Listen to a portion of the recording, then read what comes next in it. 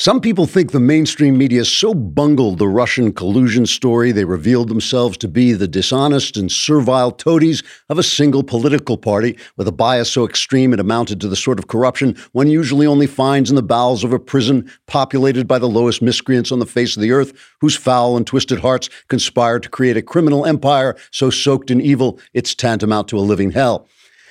Other people think other things.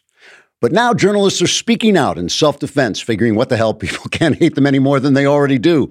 On CNN, for instance, Don Lemon spoke privately to a few close friends by going on his show and saying, quote, "While it is true that virtually every story we released was slanted to condemn and indict a president who now seems to have told the truth about his activities, and while it's also true that every mistake we made did tend to reveal the seething bile that had transformed our hearts into black organs of unadulterated hatred, I feel we were justified in our actions because of something having to do with the Constitution or maybe something about race. I'm not sure."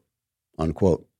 MSNBC's Rachel Maddow made her statement to a room full of cartoon squirrels, saying, quote, "I now regret reporting that the President of the United States established a dead drop with his Russian handlers in order to pass military secrets to the Kremlin that would result in the enslavement of the nation to an oppressive foreign regime. I believe there was no dead drop, and he probably used the same subatomic brain implants that allow me to communicate with the planet Meldar," unquote. The New York Times, a former newspaper, announced it was so proud of its collusion coverage, it would soon publish it in novel form as an exciting spy thriller starring themselves. Trigger warning, I'm Andrew Klavan, and this is The Andrew Klavan Show. I feel hunky-dunky, life is tickety-boo. Birds are winging, also singing hunky-dunky-doo. Ship-shaped, tipsy-topsy, the world is zippity-zing. It's a wonderful day, hurrah, hooray! It makes me want to sing. Oh, hurrah, hooray! Oh, hooray, hurrah! Well, you've heard me say this before. Politics makes you stupid. It makes you stupid because it forces you to boil complex issues down to a yes-no vote. It makes you stupid because it elevates power-hungry men and women and encourages you to turn them into heroes over the real heroes, the cops and moms and firefighters and soldiers who sacrifice for the safety and benefit of others. But politics also makes you stupid because it gets you all excited about the issue of the moment and rarely pauses to let you explore the underlying values at the heart of the debate. I've been watching the Democrat politicians gather, listening to their speeches, and I've been thinking about President Trump's promise that this country will never be socialist. He said, "We were born free and will stay free." And I've been wondering if that's true, because as I listen to what the left is saying, it really does seem to me that we're no longer in an American debate between left and right, but in a debate between the American way and the left, between liberalism itself, real liberalism, with its emphasis on human freedom, and leftism. We talk a lot about our political divide, but it seems to me that what we really have is a values divide, and that is a lot more dangerous. We're going to talk about all that in a sec, but first, let's talk about your teeth. I mean, look at them. Look in the mirror. Is that the way you want to look? No, it's not. You want to go to Candid.co. Candid.co will help you get straighter and brighter teeth in an average of 6 months, and it costs 65% less than braces. Candid makes custom clear aligners that are sent directly to your home. Each treatment plan is customized specifically for your needs to help you straighten your teeth. These aligners can fix crooked teeth, crowding, and gaps. The first step is to purchase their starter kit, which will be sent to your home so you can take impressions of your teeth. This kit would retail for $95. An orthodontist licensed in your state reviews your specific case and creates a 3D preview of what your treatment and final results will look like. And once you see that, you can get on board. It's completely up to you if you want to move forward. You're just one step away from getting straighter, whiter teeth. Take advantage of Candid's risk-free starter kit guarantee. Plus, when you use my dedicated link, candidco.com/Klavan. You'll save 50% on your modeling kit. That's candidco.com/Klavan to get 50% off the prices of your modeling kit. Candidco.com/Klavan. You will shine. Your teeth will be beautiful when you say, how do you spell Klavan? It's Klavan. No E's. In Cleveland, I just make it look this easy. So I'm watching these Democrats as, oh, hey, by the way, I'm in Hillsdale. I'm in the middle of nowhere. What a beautiful campus this is. I drove here last night. I arrived last night, and the driver took me out here. It was like I thought I was in Texas Chainsaw Massacre. I'm in the middle of, absolutely, it's true, right? You come in, this dirt road, this forest crowding in around you. I just expected to see like a specter standing in the road. And then out of nowhere, out of nothing, this beautiful, beautiful campus arises. I'm going to be teaching a seminar or holding this. I'm not sure you teach a seminar. I think you hold a seminar here for 2 weeks. So I will be broadcasting from here and will look just as beautiful as you see me now, or possibly even better if we get our devices in line. Anyway, I'll talk more about that. And as the seminars go on, I'll let you know how they go. It really is just a beautiful place to be. And I'm really happy they've taken me in for a couple of weeks. So as I say, I'm watching the Democrats, and I don't feel like I'm in an American debate. Now, let me give you an example of what I mean. Back when we were talking about gay marriage and gay rights, and people on the right were really upset. And I'm pretty liberal about this. I really couldn't care less what people do, and I felt that the marriage as we knew it had fallen apart anyway. But people were saying to me, oh, this is the end of it. If we have gay marriage, that's the end of America. And I thought, I don't see it that way for a simple reason. We're talking about American values. One side is talking about freedom to be whoever you want to be, which is an American value. Equality, straight people can get married. Maybe gay people should be able to get married. And the other side was also talking about freedom, but it was talking about the mechanisms by which freedom is preserved. The family is the basic unit of government in a free society. A family creates a government, creates responsibility, teaches people how to live, how to make decisions on their own. People were afraid, it's a legitimate argument, that if you change the definition of marriage, you were pulling away the bedrock of the way a free society worked. And I thought, that's a good argument too. Those are both American arguments. It stops being an American argument when you hunt down some poor guy who's baking cakes in Colorado and try to hound him out of business simply for not kowtowing to your perspective on how things work. Being gay is not the same as being black. Being gay entails actions. It entails deeds, and you can make moral judgments about actions and moral judgments about the way people relate and the way things they do to one another that you simply can't make about the color of a guy's skin. That makes no sense whatsoever. Racism never made any sense. It doesn't make any sense now that the left is doing it. It didn't make sense before when just the Democrats were doing it and not the left. But racism doesn't make any sense, but making judgments about the way people relate to one another, the way families are built, all those things made sense. It stopped being an American argument when you started taking away people's religious rights, because that is a very, very basic part of the American plan, of the American founding. So once you did that, we were outside of American values. Now, a lot of people who were against gay marriage said, oh, that's what they're planning all along. I'm sure that was true of some activists, but I don't think it was true of a lot of gay people.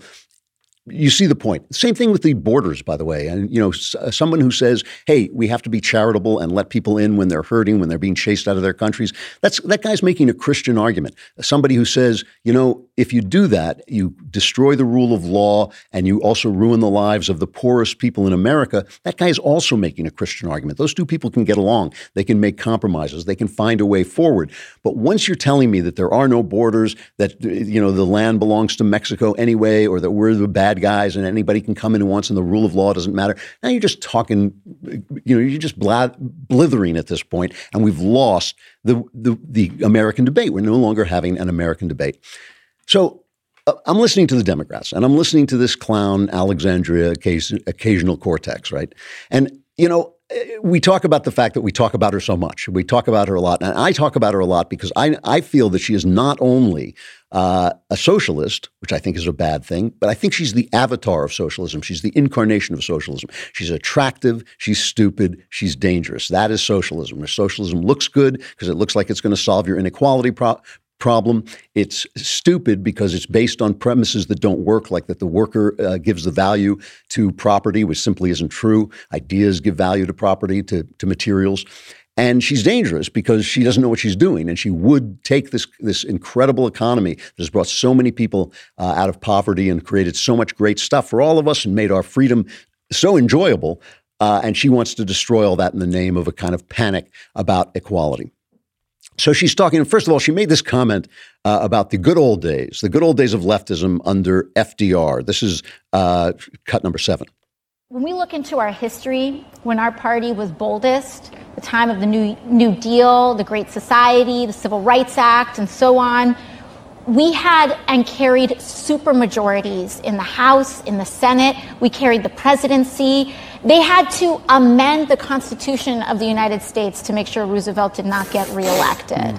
And there were so many extraordinary things that were happening in that time that were uniting working people. Now, a lot of people made fun of dear Alexandria because she made this comment about they had to pass a constitutional amendment to keep FDR from getting reelected. And of course, FDR was reelected 4 times. He died in office. As the war was drawing to a close, they passed the constitutional amendment limiting the president to 2 terms after he was dead. But I'm actually not going to pick on her for that because they were talking about passing the amendment before he died. It was the fact that he ran for office 4 times. It doesn't occur to her to wonder whether it's a good thing that he ran 4 times. It doesn't occur to her to wonder whether the people who passed that amendment were right. All she wants is that power. She's saying, look how successful we were. We stayed in power. But think about the American founding. How did the American founding happen? What is the signal act that turns America into a republic, puts it on the path to becoming a republic instead of a kingdom? It's George Washington turning over power. It's George Washington surrendering his sword to the civilian authorities, turning over the power over the army who would have followed him into hell, who had followed him into hell, and the people who would have crowned him king on the spot. That's the thing that turns America into a republic. And when Washington became president, as it was destined he would, who else could hold the office? It was him resigning stepping down after 2 terms that set that precedent, that made it almost impossible for any president before to run again. So really, FDR, in running 4 times, had violated something very basic to the American sensibility. And that's my problem with what she's saying. It's not that she gets the history a little wrong. We all know she's an ignoramus. It has nothing to do with that. What bothers me is that the way she's saying, what she's essentially saying is we too could violate the premises of the American founding if only we would be as bold as FDR when he essentially put the country on the road towards socialism, when if he hadn't panicked and if he had allowed the free market to take care of it, the Depression probably would not have lasted as long as it did. In the same way that when Obama took office after the 2008 crash, if he had let the market take over instead of regulating it to death, instead of tying the barbell of Obamacare to its ankle and letting it sink, if he had done that, that crisis would have ended as it ended 20 minutes after Donald Trump became president, because he simply knew how the economy works. But she wants to bring that crisis mentality, the crisis mentality that FDR used to transform this country, and he certainly did, and to transform it away from its founding principles, away. Remember, he's the guy who kind of bullied the Supreme Court into approving a lot of programs the kinds of programs that never had been approved before. But he threatened to pack the court. He threatened all kinds of things, and the court kind of caved into him and just blueprint and just rubber stamped his programs after that. So what she's talking about is if we could only have that kind of crisis again. And in her mind, that crisis is playing right now. This is cut number 8. I also was looking at our issues of social justice, social and racial justice, of which we are, which we have a nexus here in the Bronx. And what I started thinking about to myself was, listen, we're looking at all of these issues, Medicare for all, a living wage, tuition-free public colleges and universities. And there's this false idea that we need to put them all in a line and say, do this or do that. Do you care about healthcare or do you care about the economy or jobs? And then I started to realize that these are not different problems. These are all part of the same problem. And this is, in the past, when we've confronted this type of stagnation and this type of systemic threat as a country, first of all, we've been here before. We've been here before with the Great Depression. We've been here before with World War II, even the Cold War. And the answer has been an ambitious and directed mobilization of the American economy to direct and solve our problem.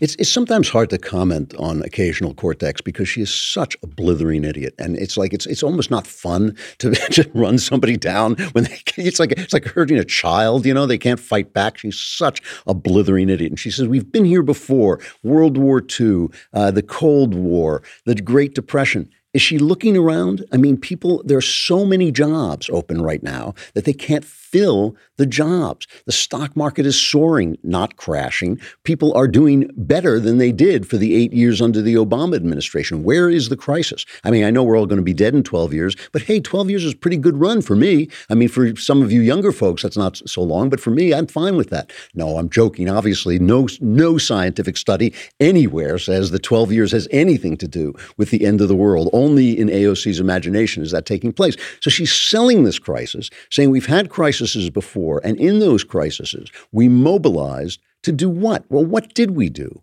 We mobilized to defend democracy in World War II. We mobilized to defend freedom against socialism in the Cold War. It's only in the Great Depression. It's only in the Great Depression that we mobilized to expand the role of government to allow a president to run for 4 terms. And that's the kind of thing she's looking for. But she's just playing to an empty theater on that. I mean, she's playing to a bunch of people in whose imaginations, the Jussie Smolletts of the world, in their imaginations, they're oppressed. In their imaginations, things are at crisis stage. But you can't sell the imagination to all the people all the time. So they're selling socialism, and socialism is, as Donald Trump has said, he is right about this. Socialism is outside the American debate. And you know, when we listen to them, conservatives who tend to kind of have this practical streak, they want things to work. They know what they're against. They don't always know what they're for. They tend to say things like, well, how are you going to pay for that? Oh, you know, AOC says, well, we need all these things. And when you say, how do you pay for it? She says, well, how did we pay for World War II? I mean, okay, she's a dope, but still, that's not the answer. The answer is, what right do you have to take 70% of my income? What right do you have to take the sweat of my brow? What right do it's people who don't know what money. I mean, here's Bernie Sanders talking. I think it's on MSNBC, selling. He's gonna cut drug prices. Okay, and listen, he gets asked one question. She never follows it up, and he makes a response that really tells you where all this socialism leads and why we oppose it. I think we should join the rest of the industrialized world, guarantee health care to all people as a right, end the absurdity of the United States spending twice as much per capita on health care as any other nation, while our life expectancy is actually going down and our health care outcomes are worse than many other countries. And by the way, we pay by far the highest prices in the world for prescription drugs. Margaret, let me make a campaign promise to you, and you can repeat this, play this tape over if I'm elected president. And that is, if I'm elected president, I'm going to cut prescription drug costs in this country by 50% so that we are not paying any more than other major countries are paying. Maybe we can do better than that. Because we will look at the average costs of prescription drugs in Canada, the UK, Germany, Japan, and France. Well, we will look at their average costs, which are 50% lower than they are in the United States, and we will do that. How do you do that? Well, we will do that. It's exactly the way they did it back. You know, it's like we just send them to the gulags like we used to do in the good old days when I was honeymooning in the Soviet Union. I mean, that's essentially what he's saying. We're going to look at the prices that are paid overseas, and then we're going to tell people that those are the prices they can pay here. We are going to take over the economy. That is what socialism means.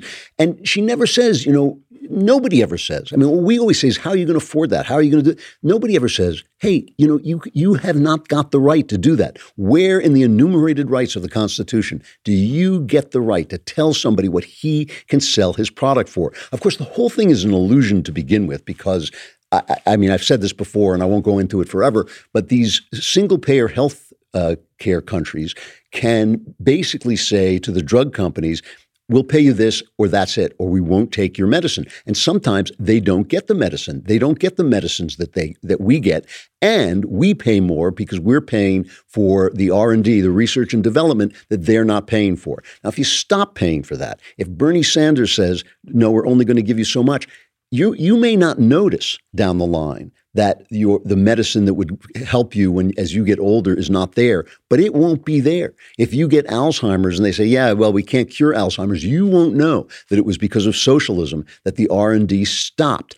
People, you talk to people in Europe, I've done this because I lived in England a long time, and I used to tell people this, and they would say, well, at least it's fair. At least everybody is getting the same bad health care. And by the way, I did live in England, and I got the health care there, and I felt like I was being treated in the 19th century. They were very lovely people, but they did not have the kinds of services that Americans take for granted. So all of this, of course, is based on local ignorance. Same thing, Bill Maher. Oh, one more thing I just want to add about this, by the way. This is the guy who's been selling us Cuba. And Barack Obama was over in Cuba, and part of this, what's happening in Venezuela, we keep pointing to Venezuela as if somehow it just kind of magically appeared that their very, very good economy crashed and burned under socialism.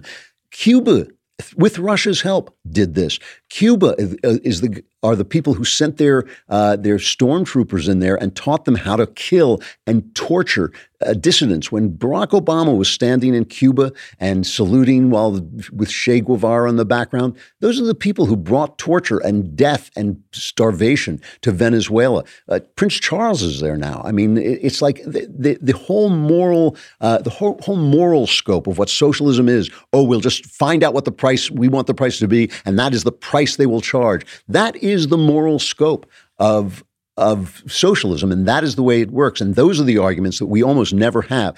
Here's Bill Maher telling you, oh, yes, but we don't want that socialism. They're all selling this. They're selling this to the young. They're selling this through showbiz. They're selling it in the academies. They're selling it on the news. Oh, we don't want that bad socialism. We want the yummy socialism.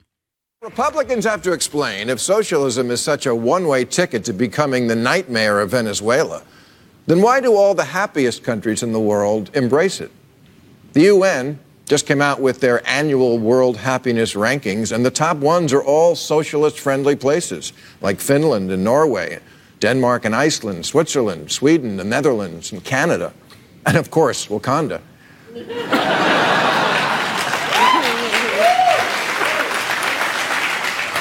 The right has a hard time understanding the concept that we don't want long lines for bread socialism. We want, you don't have to win the lotto to afford brain surgery socialism. Socialism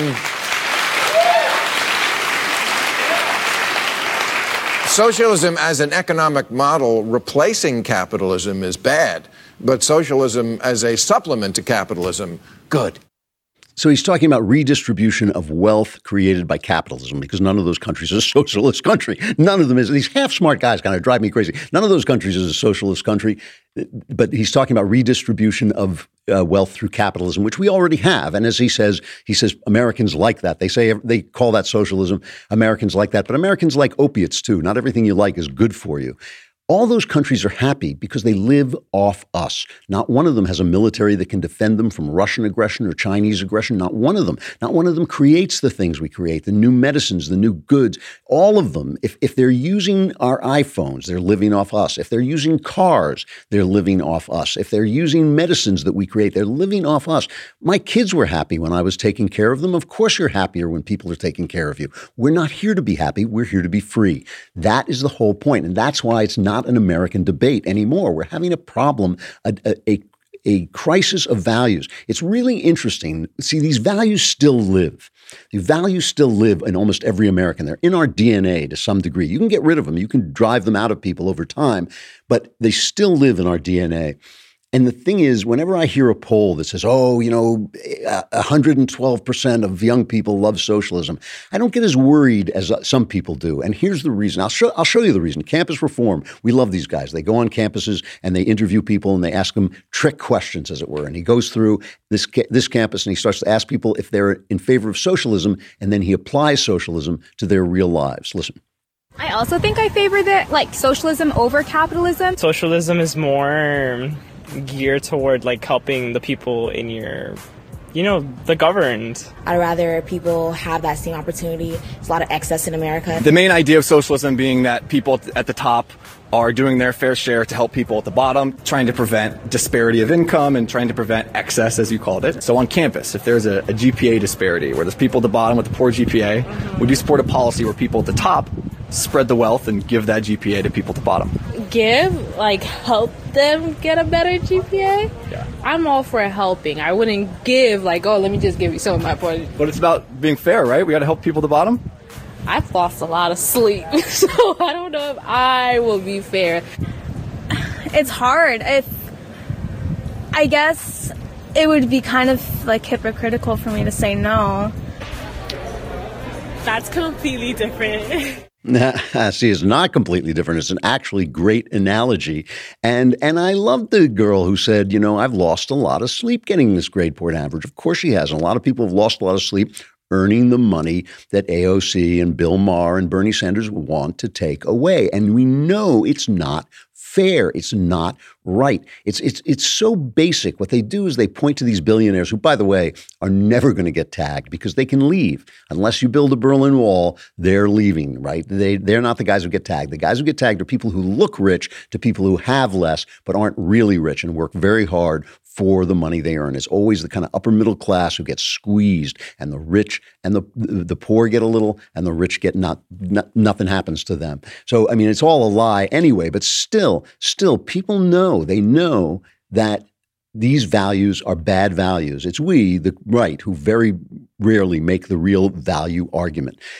Shelby Steele, one of my favorite writers, one of my favorite political writers, just an absolutely graceful writer, really good thinker. I don't know why he doesn't write more. Every now and again, he has an article in the Wall Street Journal, and every now and again, he has a little book he'll bring out, always very short. But I guess he's not a very, fluent writer, but he's a wonderful writer and a wonderful observer. And he has a piece in the Wall Street Journal. And here's what he says.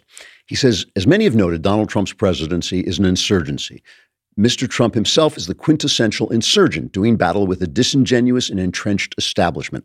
This was his appeal over a field of more conventional Republican candidates in 2016. But last year's midterm elections were disappointing, and Mr. Trump has gone wanting for political clout in the immigration fight.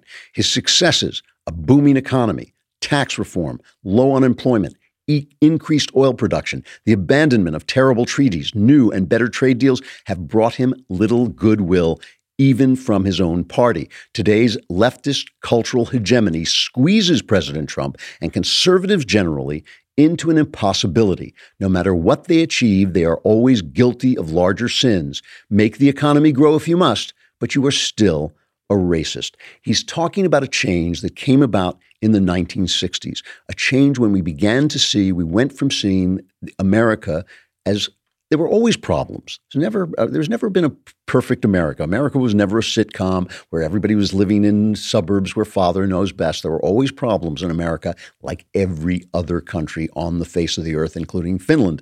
There were always problems, but we saw it as a great and good country. We saw it as the point of a moral spear.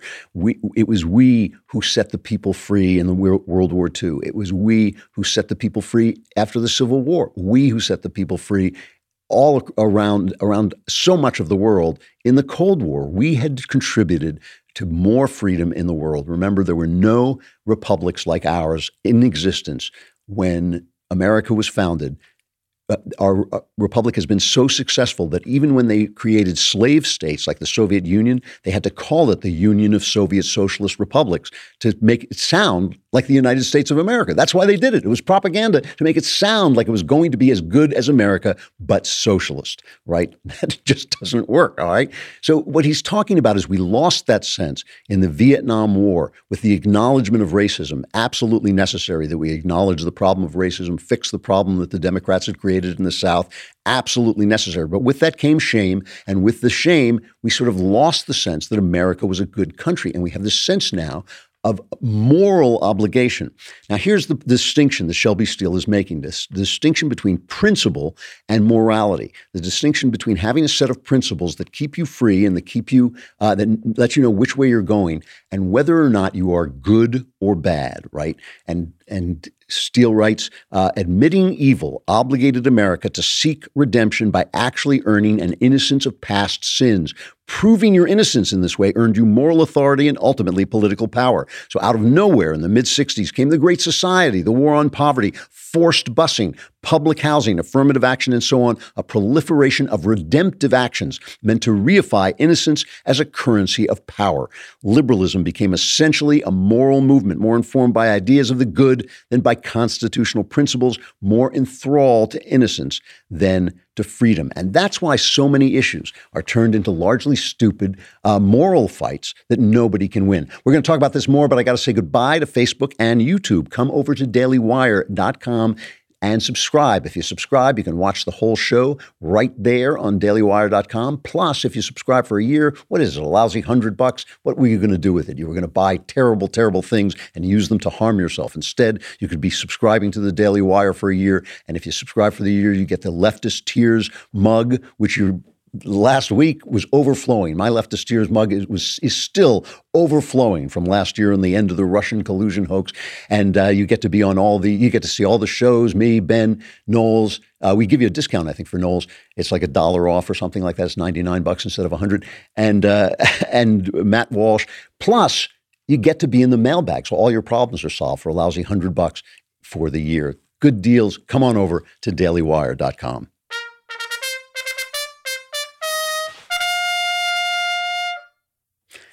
One of the ways that politics makes us stupid in America now is because every fight, instead of being a principled fight, instead of saying to Bernie Sanders, by what right, by what constitutional authority do you set a drug price? Saying to AOC, by what constitutional authority do you take 70% of a person's income? At what point is he working for you, working for the government, instead of for himself, and how is that in keeping with the American founding? Instead of having arguments like that, we're always having these pseudo-moral arguments. And I call them pseudo because none of us is righteous. No, not one. That's why they're pseudo-arguments. The person accusing you is taking the moral high ground by accusing you, but does he really have the right? You know, Joe Biden, I kind of feel for Joe Biden. Joe Biden is, I think the guy's a dope. I think he is AOC disguised as an old man, you know. I think maybe you never see them together. That's why. They're probably the same person. But I think that he's being hit now for being creepy Joe. You know, he puts his hands on people. He puts his hands on people's shoulder. So there are all these pictures of him putting his hands on people. And now I think she's a Las Vegas assemblywoman. Is that what she is? Lucy Flores. She's Nevada legislator, Lucy Flores. And she has now said that Joe Biden Me Too'd her. Here she is describing what he did. Well, it happened also suddenly. Anyone who's ever been at a rally recognizes that there is just chaos. There's a lot of energy, that everyone's running back and forth. Eva Longoria was there. We were all lined up next to the stage. Eva was in front of me. Joe Biden was behind me. I'm kind of preparing myself to give these remarks. It's the very last days before the election. And very unexpectedly and out of nowhere, I feel Joe Biden put his hands on my shoulders, get up very close to me from behind, lean in, smell my hair, and then plant a slow kiss on the top of my head. Okay, so it's yet another one of these new Me Too stories. You know what's interesting? What's interesting about this? Biden put out a statement, and he said, "In my many years on the campaign trail and in public life, I've offered countless handshakes, hugs, expressions of affection, of support, and comfort, and not once, never, did I believe I acted inappropriately. If it is suggested I did so, I will listen respectfully, but it was never my intention." Interestingly, one of the most famous pictures used to make Joe Biden look like this creepy guy was with Stephanie Carter, who was the wife of, I can't remember, he was a top Obama official. And at his appointment to his post, there's a famous picture of Joe Biden coming up behind her, whispering in her ear, holding her by the shoulders and keeping his hands on his shoulders. And this is Ash Carter, Secretary of Defense. There it is. Ash Carter, Secretary of Defense. And this is one of the famous pictures of him. And she writes a piece saying, no, he was not doing that at all. He was not, being creepy. I was absolutely wiped out. I was exhausted. It was a high pressure day, and he was comforting me. And he said, "Thank you for letting us use your husband. Thank you for loaning us your husband. And it was the right thing to do. And I appreciate it." Now, here's the thing. Flores, this woman who's making this accusation, is a far leftist. Biden has a reputation. Recently, he's been sounding like one of these identity politics buffoons, but he has a reputation for being an old-fashioned Democrat, a kind of more moderate Democrat. And by the way, a white man who might actually have some advantages with Trump. I think Trump would kick him down the street. I bounce him down the street like a basketball. I don't think he would have a problem with him. But there is a strain of thought that he is lunch bucket Joe. He's the working class guy. All those people who turned out for Trump in the Midwest are suddenly going to turn over to Biden, even though they have jobs now, even though the economy is better now. Somehow that that illusion is going to take them over. But Flores is a political operative. She's a political operative. And I really have to wonder. I mean, Elizabeth Warren, here's just a quick clip. Elizabeth Warren chimes right in. She goes right for it. I read the op-ed last night, I believe, Lucy Flores. And Joe Biden needs to give an answer. Should he not run as a result? That's for Joe Biden to decide. So Biden is polling much better. Elizabeth Warren is a second-tier candidate. She really blew herself up with I guess she shot herself in the foot with an arrow over the Pocahontas fraud. But she, this is a hit job. It's all about the politics. It's all about the power, just like it was with Kavanaugh, just like it was with Anita Hill and Clarence Thomas. It's not about morality because none of us is righteous. That's the problem I have. Of course, there are actions that people take that are immoral, but what the left does is it tries, Shelby Steele is right about this, they try to make every action about their moral high ground. What we keep saying and should be saying is that freedom is moral. Freedom is moral. You don't have the moral right. I saw a comedian say this. Bill Burr, I think it was, said this the other day. Where do you get the right to take 70% of my income? He put it in moral terms. This guy, Pete Buttigieg, I believe it's pronounced, the mayor of South Bend, Indiana. He's a gay guy, but he is getting some traction, basally as a kind of all-American gay guy. He's an Episcopalian. He's a believing Christian.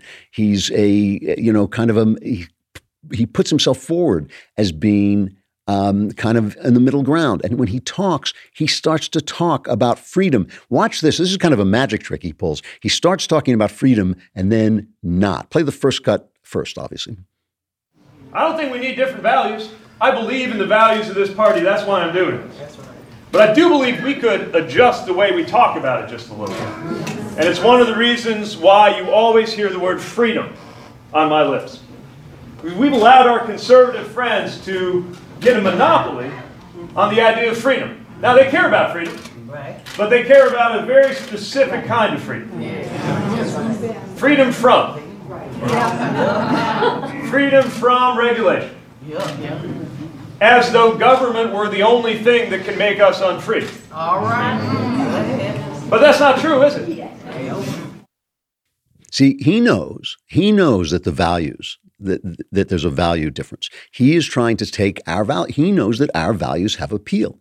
And he says, well, they only have one kind of freedom from. And to some degree, that's true. It's not just freedom from government, although laws are there to restrain the government, and the government is one of the most powerful actors. In fact, the government is the most powerful actor. But I've said before, the government sometimes has to act to restrain powerful corporations from taking your freedom away.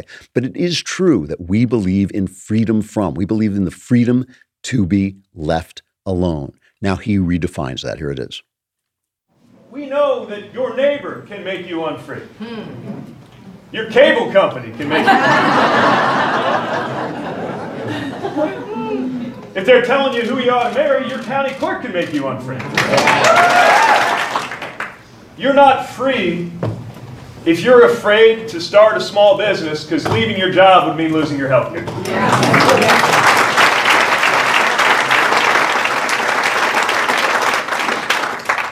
You're not free if there is a veil of mistrust between you as a person of color and the officers who are sworn to keep you safe. You're not free if your reproductive choices are being dictated by male politicians and officers. So don't let anybody tell you that the other side is the side that's got a handle on freedom. We are the party of freedom, and we shouldn't be afraid to go out there and say it. Well, you can go out there and say it, but it's just not true.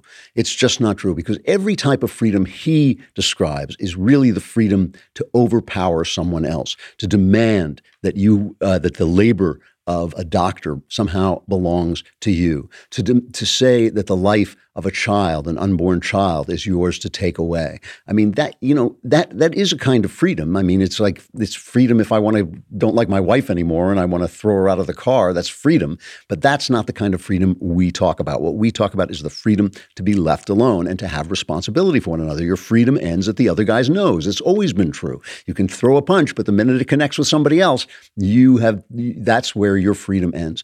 And so he's redefining it, but at least he knows, he's attuned to the fact that we have a values problem, and the values that the right is defending, if it would defend them, if it would come out and defend them, those values still exist. Is this country going to be socialist? Is Donald Trump wrong?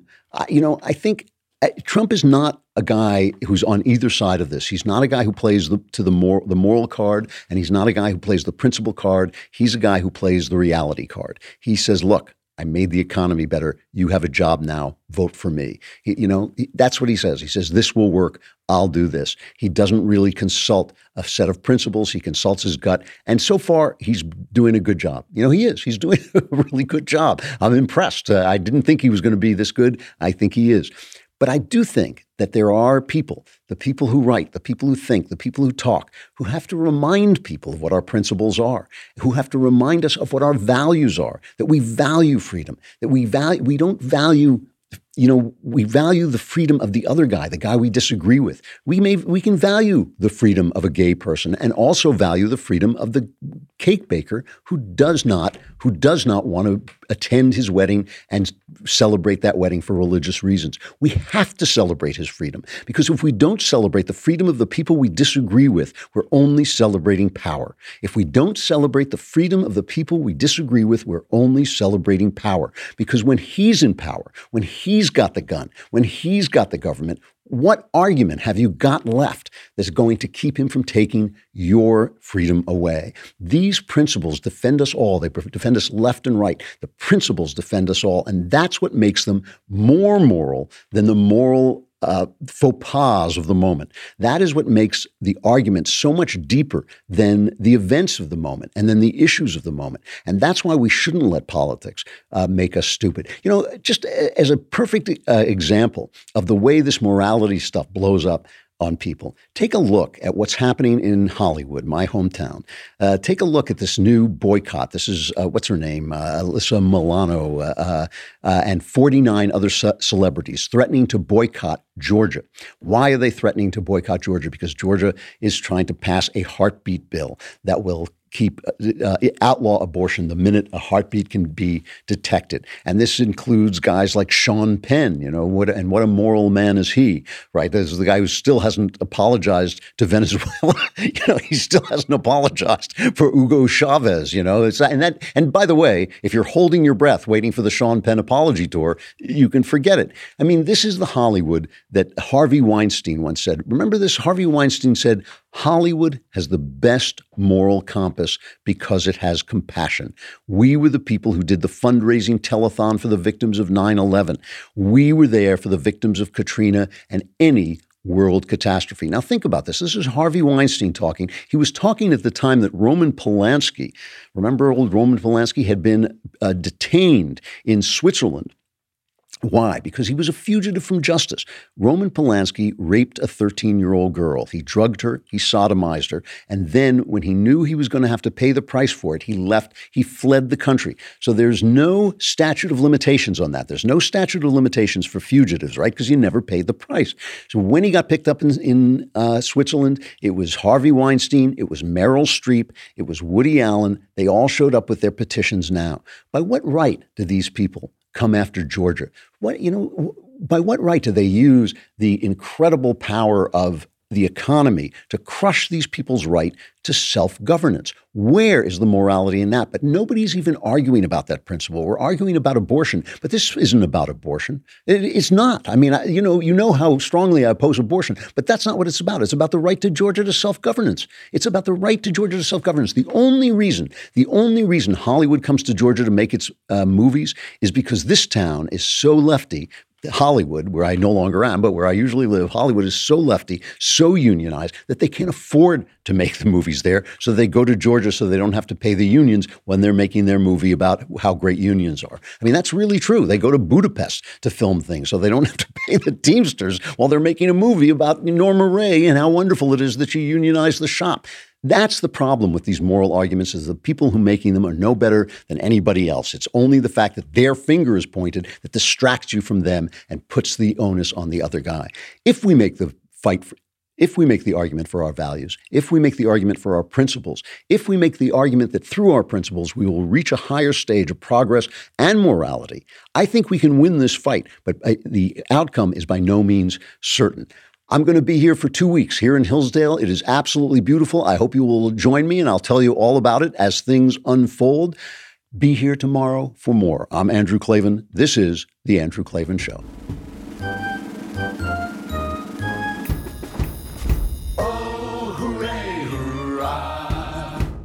The Andrew Klavan Show is produced by Robert Sterling. Executive producer, Jeremy Boring. Senior producer, Jonathan Hay. Our supervising producer is Mathis Glover, and our technical producer is Austin Stevens. Edited by Adam Sayevitz. Audio is mixed by Mike Cormina. Hair and makeup is by Jesua Alvera. And our animations are by Cynthia Angulo. Production assistant, Nick Sheehan. The Andrew Klavan Show is a Daily Wire production. Copyright Daily Wire 2019. I'm Michael Knowles, host of The Michael Knowles Show. Joe Biden is facing intense scrutiny for behavior that he has been exhibiting in public, including on the largest stage in the world, for 40 years. If I didn't know any better, I'd say this was just a cynical attack. We'll analyze. Check it out at dailywire.com.